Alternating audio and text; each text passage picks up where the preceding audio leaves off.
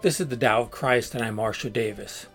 In this podcast, I explore the mystical roots of Christianity, which Jesus called the Kingdom of God, which church historian Evelyn Underhill called the Unitive Life, and which Richard Rohr calls the Universal Christ, and which I refer to as Christian non-duality, unitive awareness, or union with God.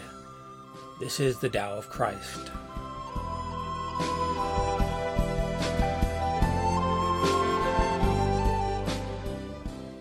Good morning, this is Marshall Davis. This episode is entitled, You Are Not Who You Think You Are.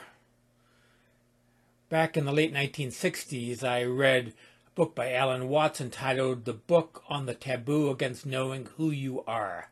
It was a fascinating book that resonated with the times that we were living in and connected to me on a spiritual level.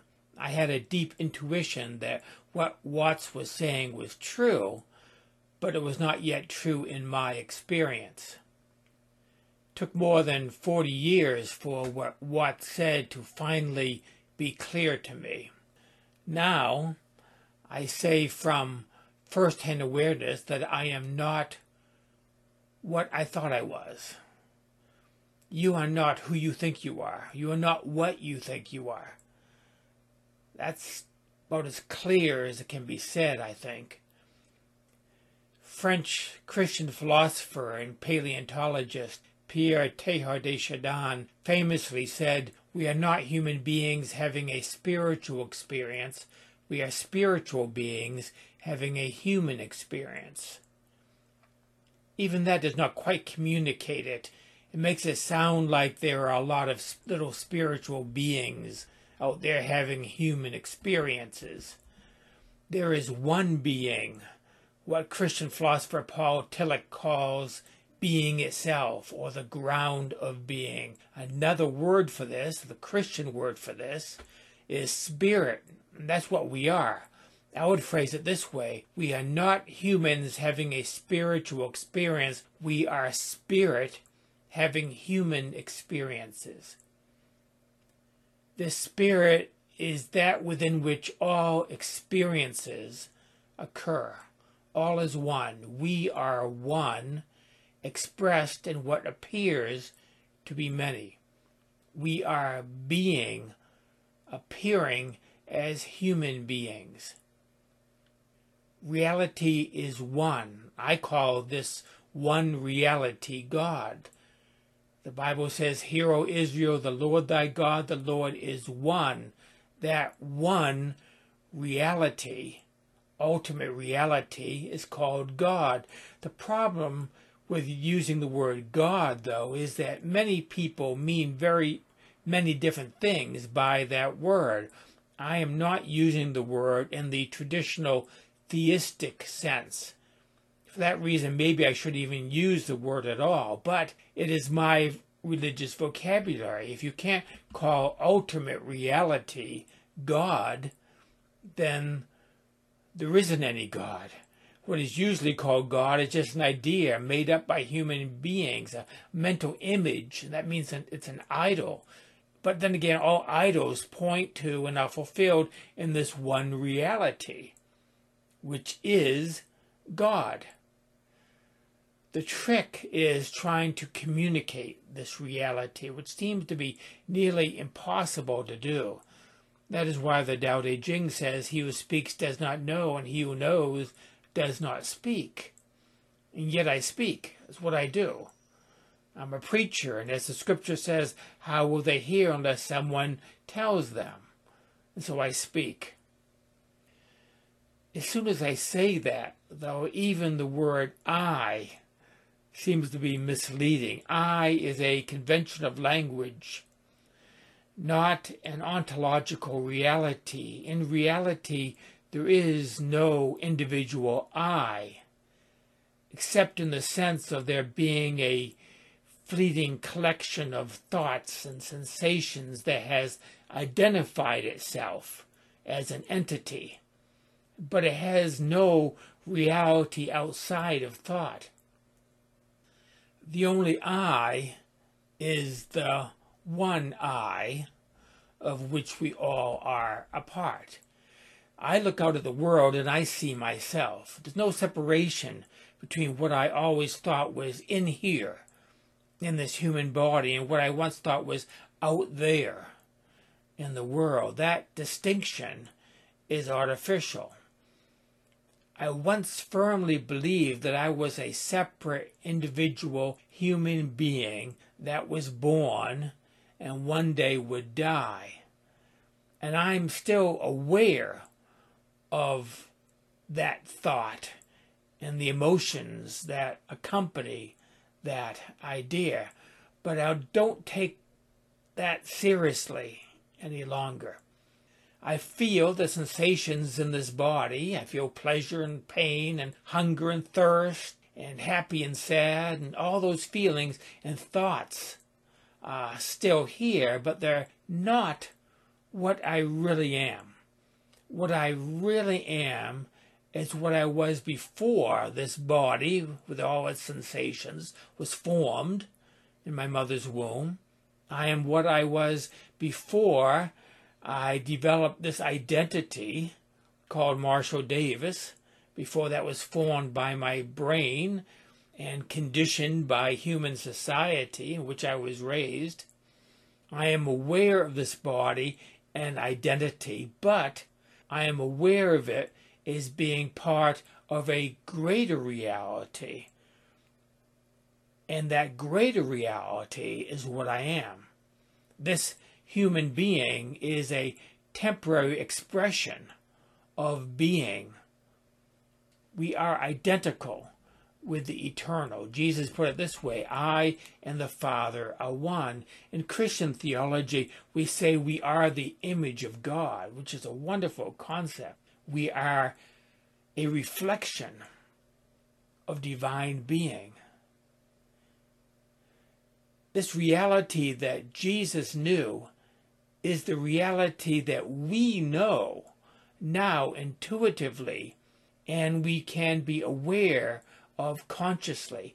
We can be conscious of our true identity, just as Jesus was conscious of his true identity. What was available to Jesus is available to us. Jesus talked about being one with the Father. He talked about us being one with him and God. Us being in him and him in us, he said, and us in God and God in us. He called this complete unity. All this is in what we normally call Jesus' high priestly prayer, found in the Gospel of John, which he prayed the night before his death. In other Gospels, Jesus used phrases like Son of God and Son of Man as synonyms, which got people all confused because Son of Man normally meant human and Son of God meant divine. He called us children of God. He made it clear that we were one. We were of the same nature as him, even though later Christianity did everything it could to draw a distinction between us and Christ. Jesus had a terrible time trying to communicate this unitive awareness in his time and place. He even, it seems, tried to keep this a secret in a sense. At least he wanted to keep the full impact of this message quiet for a while, for as long as he could, because he knew that it would get misunderstood and it would get him killed. But eventually people figured out what he was really saying, and it did get him arrested and executed.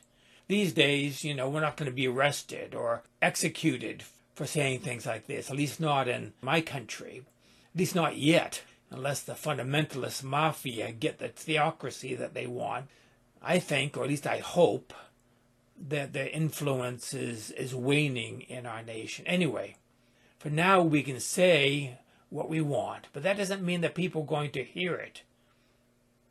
But it has to be said. It is the obvious truth for all to see. To use the Apostle Paul's words, the truth about God is clearly seen in the things that have been made, namely God's eternal power and deity, so that people are without excuse.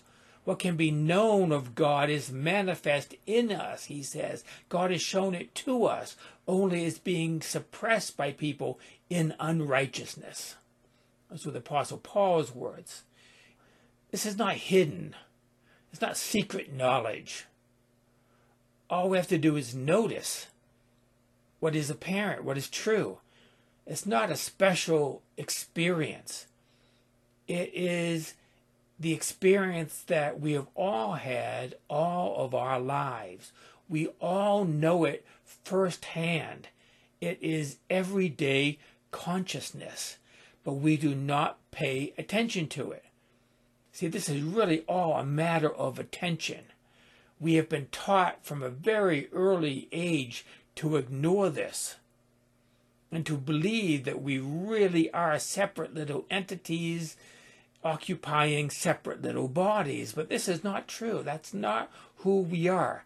Separate existence is an expression of a larger shared reality. And we can either focus on and identify with that separate existence, or we can focus on the bigger identity.